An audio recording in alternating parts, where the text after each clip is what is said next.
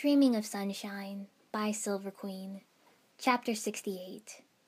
3 things cannot be long hidden: the sun, the moon, and the truth. Buddha. We crouched out of sight and waited.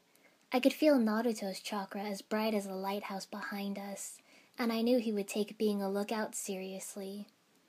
It was reassuring, even if subtlety didn't really feature amongst his skills. That was pretty much the reason that Shikamaru and I were going inside and he wasn't. We hardly wanted this to go the same way as the invasion of Kazahana Castle. There was a gap in the patrol, and Shikamaru caught my eye. This was it. I nodded and we darted off, chakra boosting our speed while still maintaining silence. Shikamaru had the comparatively harder route. He had to get through the outside patrols, through the guarded doors, and into the busy lower levels. I just had to get through the outside patrols, get up the walls without being seen, and find a way to break inside. Comparatively. The darkness helped cover our movements, and I made it to the walls without too many close calls. The lower parts of the machine were more exposed, caterpillar tracks like on a tank, gears for their movement, but above that, everything was enclosed. It wasn't smooth all the way around, but rich with columns and sections and pipes. I could see a few places that looked like promising entrances. Chakra had made handholds completely redundant, but simply running straight up would be a lot easier to see. Instead, I darted up the wall in a kind of skittery crawl, staying as flat as possible.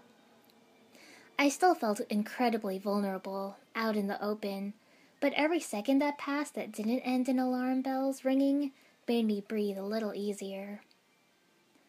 About 3/4 of the way up, there was a protruding platform that bulged out and then dipped backwards. I would have almost said, like a landing pad, except I really hoped they didn't have anything that could fly.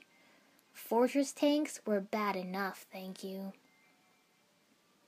At the top I paused, peeking over the edge of a flat portion. It seemed like a balcony, flat and clear, with large paneled doors leading into the stronghold itself. They were closed at the moment, but thrown open, they would open the entire space up. There was no one inside that I could see, no chakra that I could sense, and so I pulled myself up onto it and padded forward. A locked door was not really a challenge to a ninja, even when said ninja was being stealthy.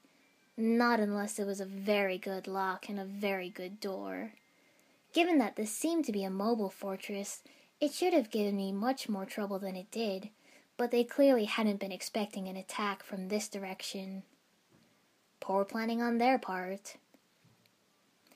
I tucked my lockpicks back into my pouch, held the door open just enough that I could slide through the gap, and then wedged it almost closed. Leaving it open would be a clue that someone was here, but if I needed to get out in a hurry, then I probably wouldn't have time to pick the lock again. The main room was huge and empty, probably some kind of meeting room. There was none of the wear and tear that suggested a gym or dojo, and it was too ornate. The floors some kind of marbled stone rather than anything practical. As I crossed the empty space, I saw a low dais against the wall, with a single chair centered to overlook it all.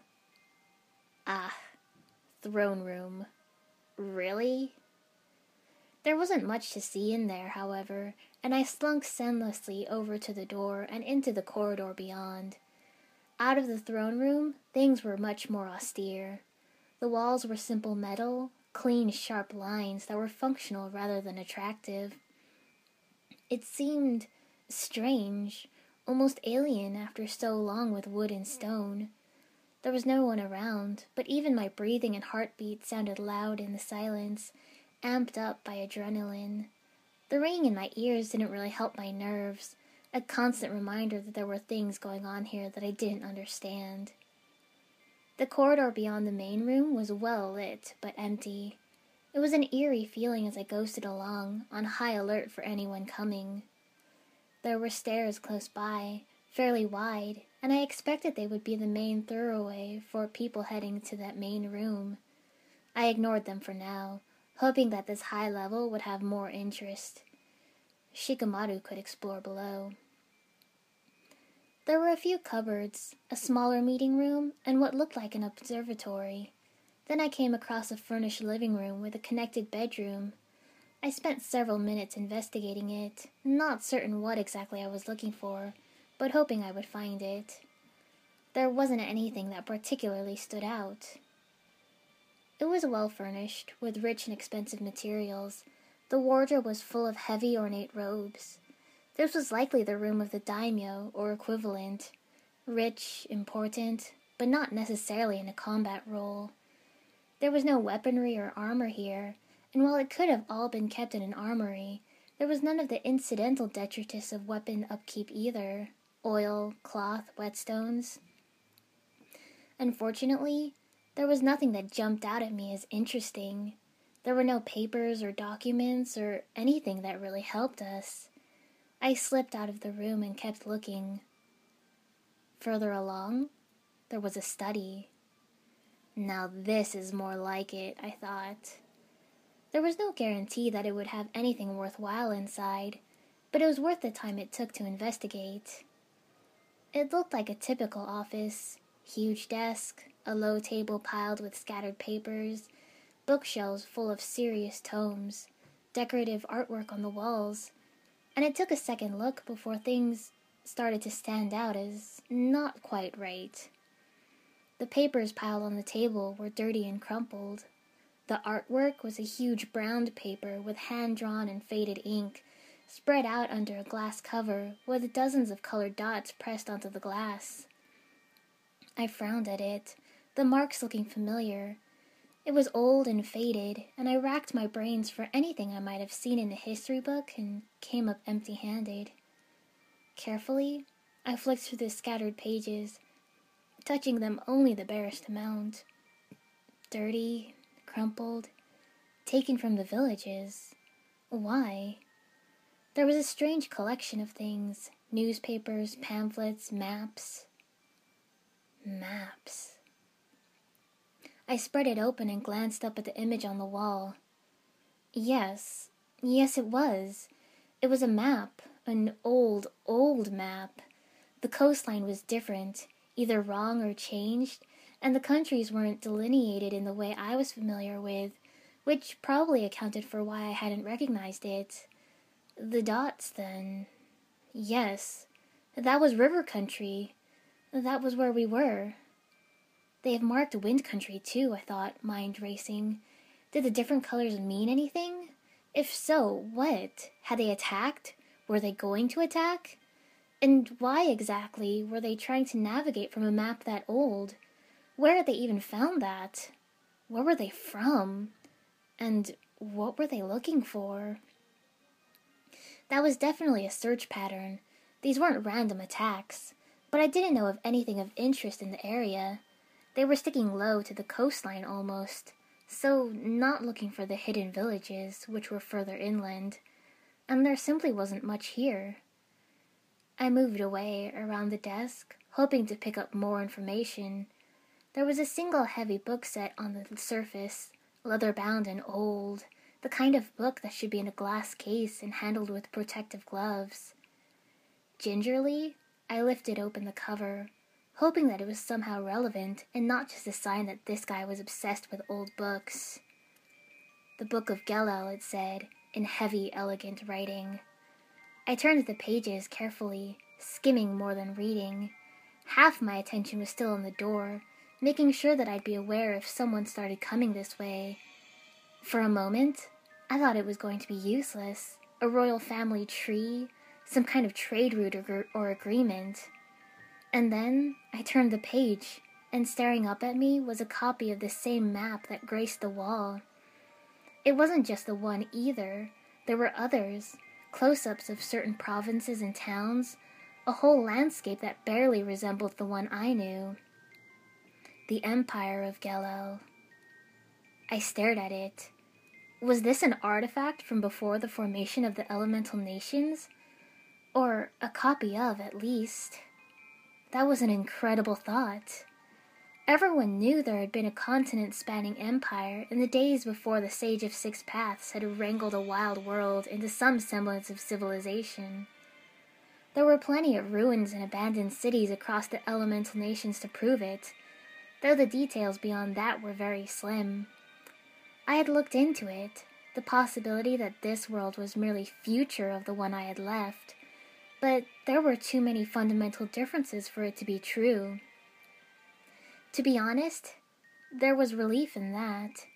If I had died and crossed between worlds, then everything I had left had continued on without me, was continuing now. If I had been reincarnated in the far future, then everything I had ever known was dust beneath my feet. Practically, there was no difference. I would never return, never see them again, never have anything to do with that life. It was gone either way. But, personally, it mattered. If it was true, if this was actual written evidence of an empire lost to history, that made this book literally priceless. But, does that explain anything? Unless it had clues to some kind of ancient treasure. It seemed a bit far-fetched. Then again, my life is far-fetched. Improbable didn't equal impossible. Still, I didn't know enough to say for sure. I flicked onwards, hoping something would jump out at me. Here lies the artifact of sacred power, maybe? Something did, but it wasn't what I expected. Math. Pages and pages of complicated math. It almost looked like chakra conversion equations, proto-Fuin jutsu. It was well beyond my level, and I paged through it wonderingly. What was this? The sense of approaching people drew my attention. They were only at the stairs, which meant they could go either way, but it was a reminder that I wasn't alone here. I'd been lucky to find the level deserted. Late at night wasn't exactly a time for meetings with the boss. I bit my lip and considered the book still laid out on the desk. I thought it was related to whatever was going on here, but I didn't know, and I didn't have time to read it properly to find out. The obvious answer, then, was to take it. If it was important, though, it would certainly be missed. The chakra equations looked terribly important. Besides, and there was a reasonably large part of me that was dying to have a spare week or two to try and decipher them. That was a terrible reason to consider taking it. That was stealing. And yes, I knew that it was terrible morals to be okay with taking things for the sake of the mission, and find the exact same scenario horrible otherwise. That, however, was a state of mind that Konoha tried very hard to instill in us, with corresponding rewards and punishments for those who followed or broke the system. When you had an army of people who were unlikely to be caught stealing, you wanted them to reject the choice all on their own. The oncoming chakra presences bypassed the bedrooms, turning towards the study, and made my choice for me. I picked up the book, trying to be as gentle as possible, and stacked it carefully in my backpack. I ducked out the door, slipping up the wall and sticking to the ceiling. People rarely looked up. Still, to be extra careful, I layered a false surroundings genjutsu over myself and crept slowly along the corridor. The two people were getting closer and would pass right underneath me. My palms felt sweaty and I flexed them on the cool metal of the ceiling.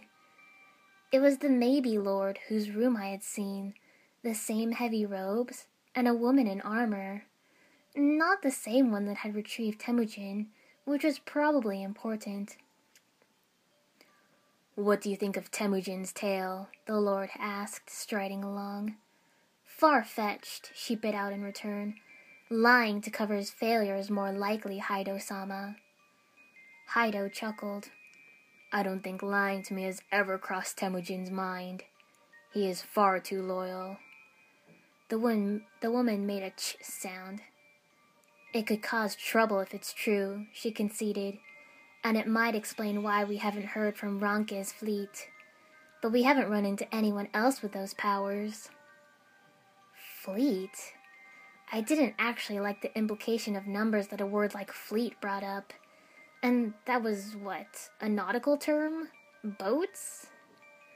I suppose it was too much to hope that they remained primitive and uncivilized in our absence, Heido said, swinging the door to the study open. Still, we have seen very little to foster the idea that they are a true threat to our plans. He paused, turning to look at the woman who had faltered a few steps back. Is there a problem, Fugai? She turned slowly, tilting her head. From my position, I could barely see the prominent flare of her nostrils.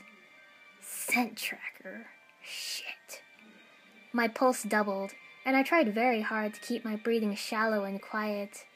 Blocking scent was a much, much harder task than sight or sound or even chakra, and there was no jutsu I knew that would eliminate a scent trail that had already been laid. She stared back up the corridor, nose twitching and eyes darting around. No, Heido-sama, she said after a moment. There's nothing. They went inside and shut the door. I let myself breathe a tiny sigh of relief. Then I remembered that I would only have a few seconds before they noticed what was missing, dropped to the floor and bolted. I was almost at the throne room when I heard the study door slam back open and the heavy clatter of footsteps. The alarm went off, drowning almost everything out, and I dove through the doors, across the balcony, and down the side of the building, sticking to the metal with barely enough grip to control my descent. Halfway down, I looked below to find a landing spot, only to see the milling of golems all around. Crap! I increased the chakra to my hands, juddering to a halt. Can't go down, can't go up, can't stay here. It didn't actually look like I had a lot of options. That was so not good. What about across, then?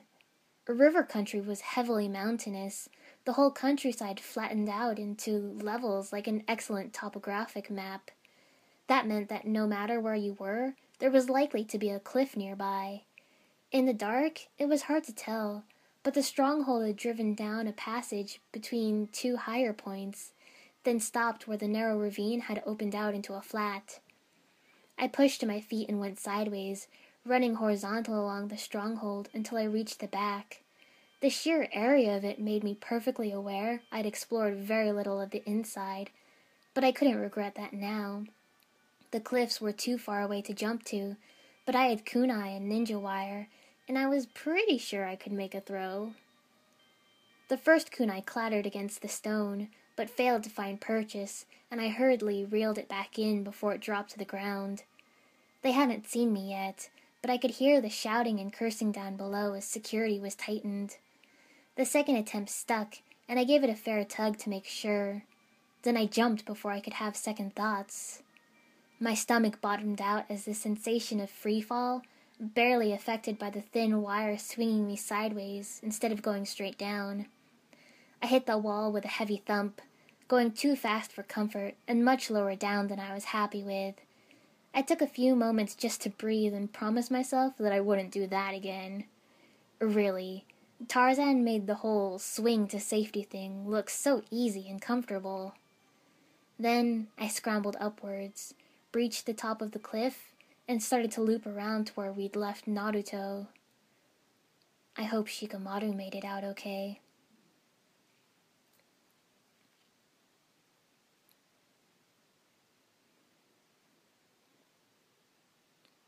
Shikamaru was already waiting anxiously by Naruto when I got back. "You made it!" Naruto whispered, not quite quietly enough.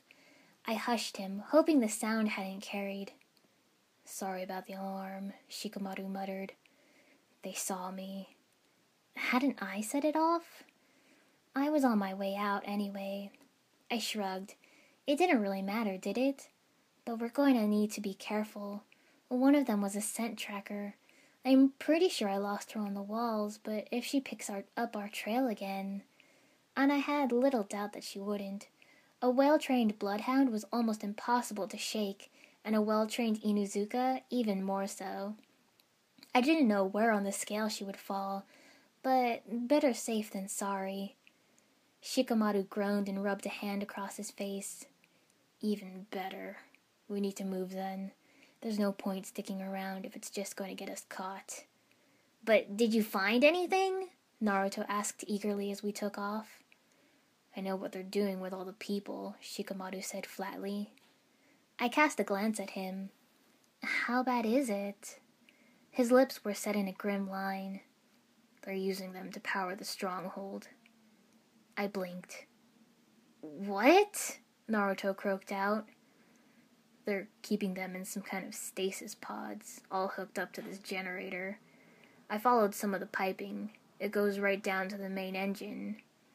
Chakra batteries, I breathed. It sounded very much like the Matrix. Dozens, if not hundreds of humans all hooked up to provide power.